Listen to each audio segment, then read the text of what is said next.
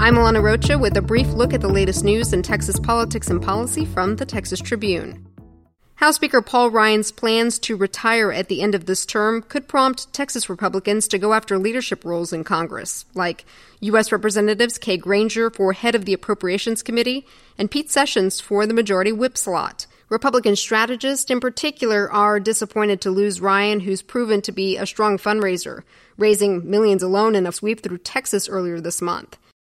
Staying on Capitol Hill, Facebook CEO Mark Zuckerberg faced a second round of questioning, this time from a House committee interested in understanding the company's response to an enormous data breach. But the questions at times went beyond that focus. Why is Facebook censoring conservative bloggers such as Diamond and Silk?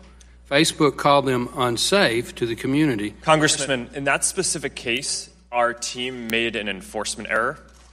And we have already gotten in touch with them to reverse it. 5 Texans questioned Zuckerberg, including Republican Congressman Joe Barton there, who, like U.S. Senator Ted Cruz the day before, criticized the social network for allegedly engaging in political censorship, a charge Zuckerberg conceded to in the case of the bloggers.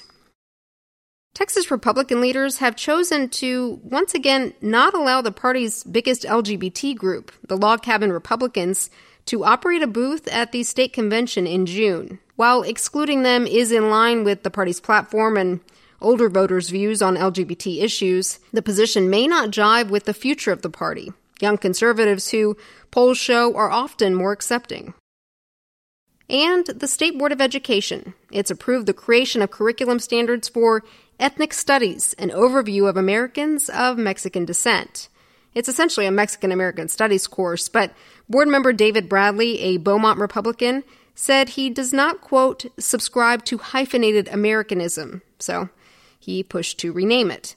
SBOE will take a final vote on the course Friday.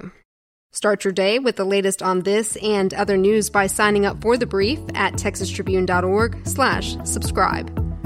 I'm Alana Rocha with the Texas Tribune. You've been briefed.